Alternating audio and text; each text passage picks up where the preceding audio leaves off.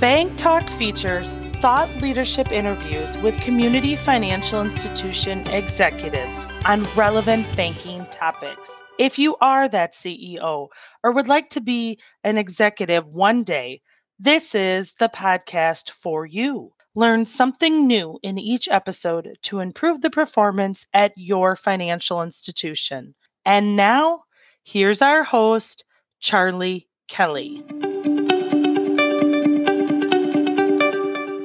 Hi, and welcome to BankTalk. I'm Charlie Kelly, your host and partner at Remedy Consulting.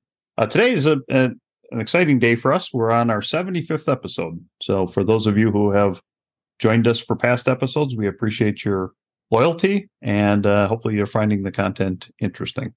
Today on the podcast, I have a guest who is also going to interview me as the subject matter expert. It's another Kelly, Jordan Kelly, and Jordan has agreed to take on a few of the future BankTalk episodes as our host, maybe give a younger perspective, occasionally just a little bit of relief from doing a regular podcast on a regular basis.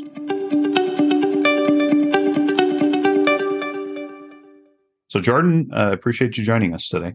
Charlie, thanks for having me. So today on BankTalk, Jordan will be asking the questions, but in general, the reason that I asked Jordan to interview me was because I wanted to talk about an artificial intelligence model that we came across that was meant to predict whether or not a bank is on the right core.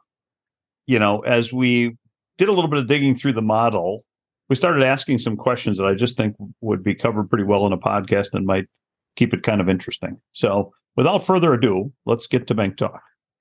So Charlie, the title of your white paper is Are 36% of banks on the wrong core? So tell me a little bit about what led you to this topic. Thank you, Jordan. FI Navigator model uses quite a bit of data to predict what core you as an individual bank should be on. And so we thought about that a little bit, and we said to ourselves, well, I wonder how many banks are on the wrong core according to the model. So we asked the FI Navigator folks to sort of reverse engineer the model and see if they could come up with that number. And that number ended up being 36%. So 36% of banks, according to the model, are on the wrong core system. With that said, I need to speak about data here for just a second. In order to get to a succinct number like that, we had to make sure that we were looking at just specifically one set of banks, because the model starts to skew and the data starts to skew pretty heavily if you get outside of certain parameters. But the data that we used specifically was banks between 500 million and a billion. So we were trying to look at sort of community bank space specifically when we asked that question. And so as we took a look at that 36%, if you break it down even further, you end up with some of those banks are not one core away, but multiple cores away. Within that 36%, some of them are not on what should be their optimal model, but several cores off of that. And that to us was just fascinating. It was just a fascinating result as we looked at just a different way to ask the question. So when I was reading through this paper, an area that you dove into, which I thought was particularly interesting, was you had included some data around what it costs for a financial institution to change cores. Why was that so important to discuss in this paper? Well, I think that we didn't want this paper to be 100%. We didn't want the paper to skew or say you are on the wrong core individually, Mr. Banker. What we wanted to do was we wanted to try to take as round a look at this topic as we could. And one of the things that I think, as we talk to our Remedy customers, one of the things that we think might be a gap is if I were to ask a CFO ahead prior to a core conversion, what costs are they going to what type of costs are they going to run into? And what are they predicting the one-time fees will be to get off of one core and onto another? I often get the feeling that some of the costs are being left behind, like either they don't understand every cost or maybe underestimate them. So we went into quite a bit of detail on just taking a look at those one-time costs. And, we looked at everything from early termination to conversion to deconversion, to what does it cost to buy the pizza for your team on all those long conversion weekends. And without going into a lot of detail there, we wanted to try to get to a point where we could predict the dollar amount that a bank could estimate, just for budgetary purposes. Knowing nothing, we wanted to try to come up with a dollar amount that they could estimate before the conversion event or before making this decision to try to determine whether or not it was, if that cost was going to be a factor. We wanted to make sure they had it in the back of their head. We looked at it, and after kind of looking postmortem at clients of ours that had done conversions, we feel like if you take between 75 and 125 basis points of your total assets, that's probably a pretty good ballpark number of what it'll cost to deconvert from one provider to another. So as an example, right, a bank of about $1 billion, you might be able to estimate $1 million in total deconversion, early term deconversion, all the costs to go through that conversion process and deconversion process. I don't think I would ever take a number under 400,000 to 500,000 as an estimate if I were trying to predict this for any bank of any size. I just, my experience has been you don't ever get below a certain dollar amount because there are fixed costs associated with this that you just can't, you can't use as a percentage of assets to try to determine them. They're fixed. They're going to be there. And even if you can't see them, I wouldn't ever use a number under $400,000 to $500,000. So with these upfront costs in mind, really take a look at the flip side of that. Another area that you spent quite a bit of time on was looking at efficiency ratios and sales growth rates as they pertain to the core. Can you tell me why you dove in to that area? Well, the reason that we wanted to take a look at efficiency ratios and sales growth is, and again, this took a little reverse engineering by the FI Navigator team, but our theory was if I were to line up the top four cores of the providers, the core with the most customers from FIS, one from Fiserv, one from Jack Henry, and one from CSI. And we looked at the top cores, again, in that $500 to $1 billion range. And we looked at the average efficiency ratio of the customers of each of those banks. So it's a pretty good size sample. It is, 85 to 90% of the overall sample size in that population. Is there a correlation between the highest ranking and the lowest ranking? And if there is a correlation between those two, can we put a dollar amount to it? And again, we made some huge assumptions that there was 100% correlation between you have this core and therefore all the efficiencies in your organization are tied to it. Right? That's kind of a material leap, obviously. But if we just take a look at the pure data and say there's 100% correlation, the dollar amount difference between the highest and the lowest core was one that would, if you took that as a true dollar amount that you could recapture in your organization, it would pay down your one-time fees in a very quick manner. The other way to think about it is the dollar amount that you pay for your core in general, on a run rate basis would be significantly better if you at least calculated in the fact that you were going to be more efficient because you use that core. Now, conversely, we did the exact same thing. We asked the same sort of question, but we said, is there a correlation between sales? So if you're not just an efficiency-based organization where all you care about is cost cutting, if you did the same thing from a sales perspective, and is there a correlation between a high sales growth bank and a core? And there was different cores, by the way. So, the core that ranked the highest in efficiency is not the core that ranks the highest in growth. But, I take that to mean that each of these cores are kind of built to do something differently and from a user experience perspective. But again, same thing with the sales side. If sales is important to you and you had the most efficient versus the least efficient, and you believe that there was 100% correlation, that sales dollar amount made up very quickly for the one-time fees and the disruption at the beginning, right? The one-time turnover cost was quickly absorbed by what you were actually saving in making your organization a more either a more efficient or a more sales-focused operation. Was that too much information, Jordan?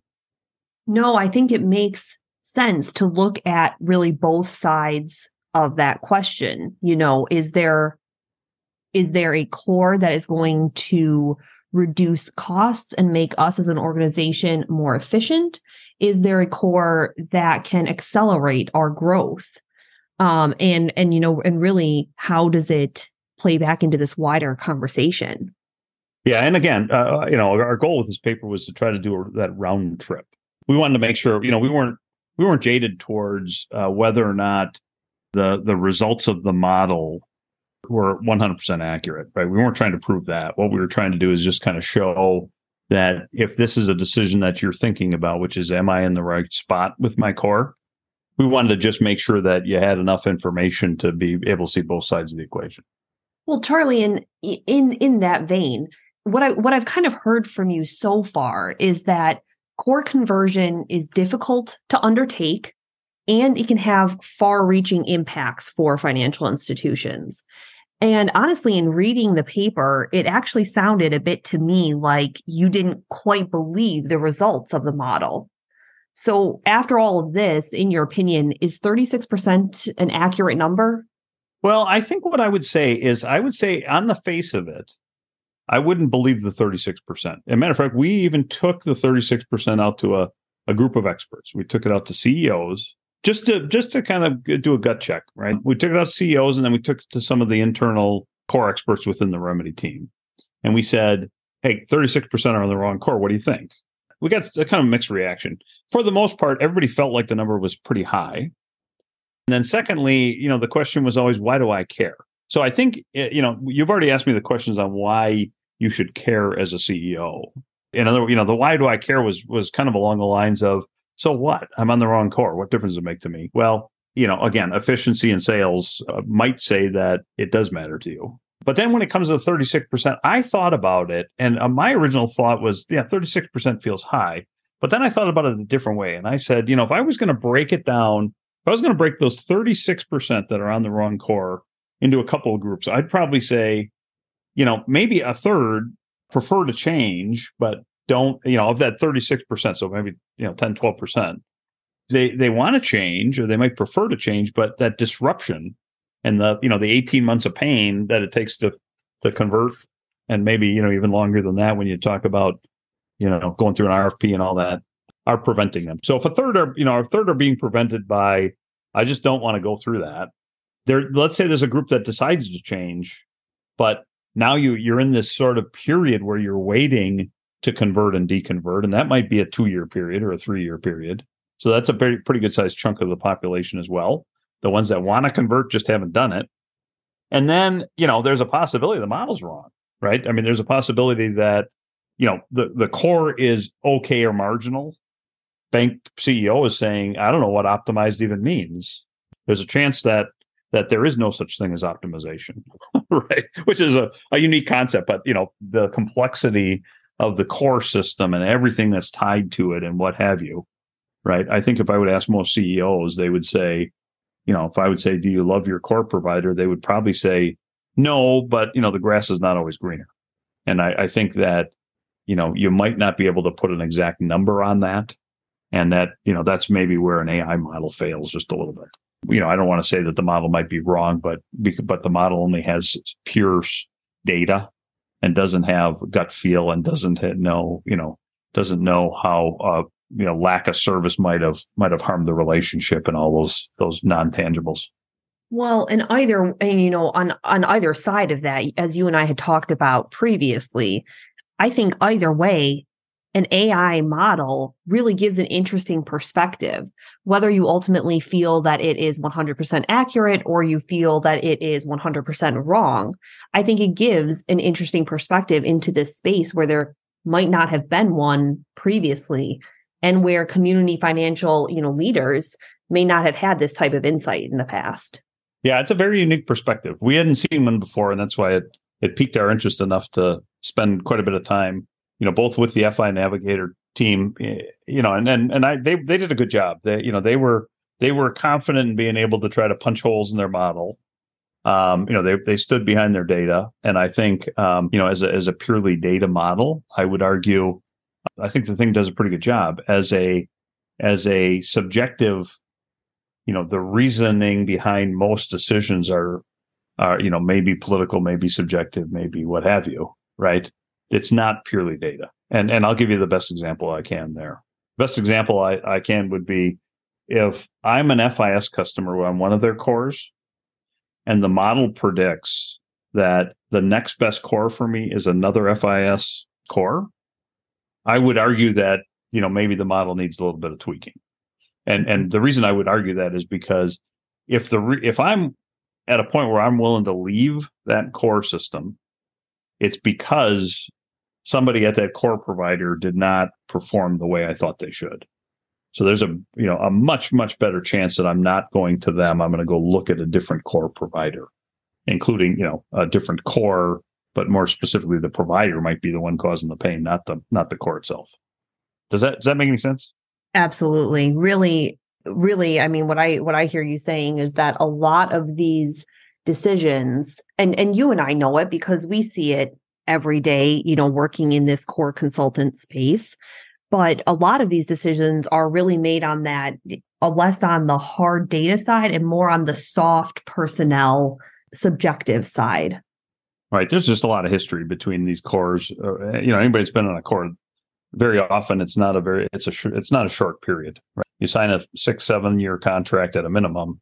And many times, there are several renewals in. So they may be 18, 20 years down the road before, they decide to actually move off. And that's a lot of time, it's a lot of relationship time. Absolutely. So bottom line, you spend a lot of time in this paper trying to educate community bank and credit unions on core systems. What would you say are your greatest takeaways for CEOs and other FI leaders?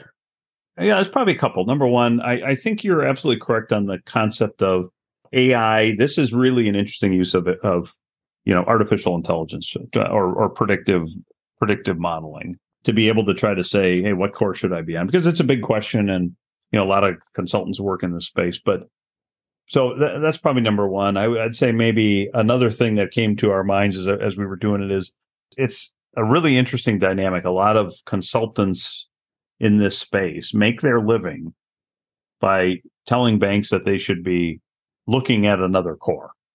And then obviously the consultant is looking for the project management work to change course. So we were trying to do a round trip in this paper. And, again, there's certainly more items than you can put in a 10-page paper as far as decision criteria, et cetera, for getting this thing done. But, we wanted to kind of take a look at both sides of the equation and see if we could add some education and some entertainment, I guess, around, just how you might be thinking about this if you're sort of on the cusp of changing core. Don't go to your core consultant. It'd be like going to your doctor and asking them, do you have any medications I could borrow or I could use? Right. I mean, clearly they're getting paid. The doctor's probably getting a kickback from the drug company. So you might be asking of the wrong place. And we wanted to just, see if we could provide kind of a centralized operation. But, and maybe the last item I would throw in there is, regardless of whether you believe the section of the white paper on correlation, is efficiency 100% correlated to the core? We know it's not 100%. I don't think we even tried to relay that in the paper, but 100% doesn't make any sense to anybody.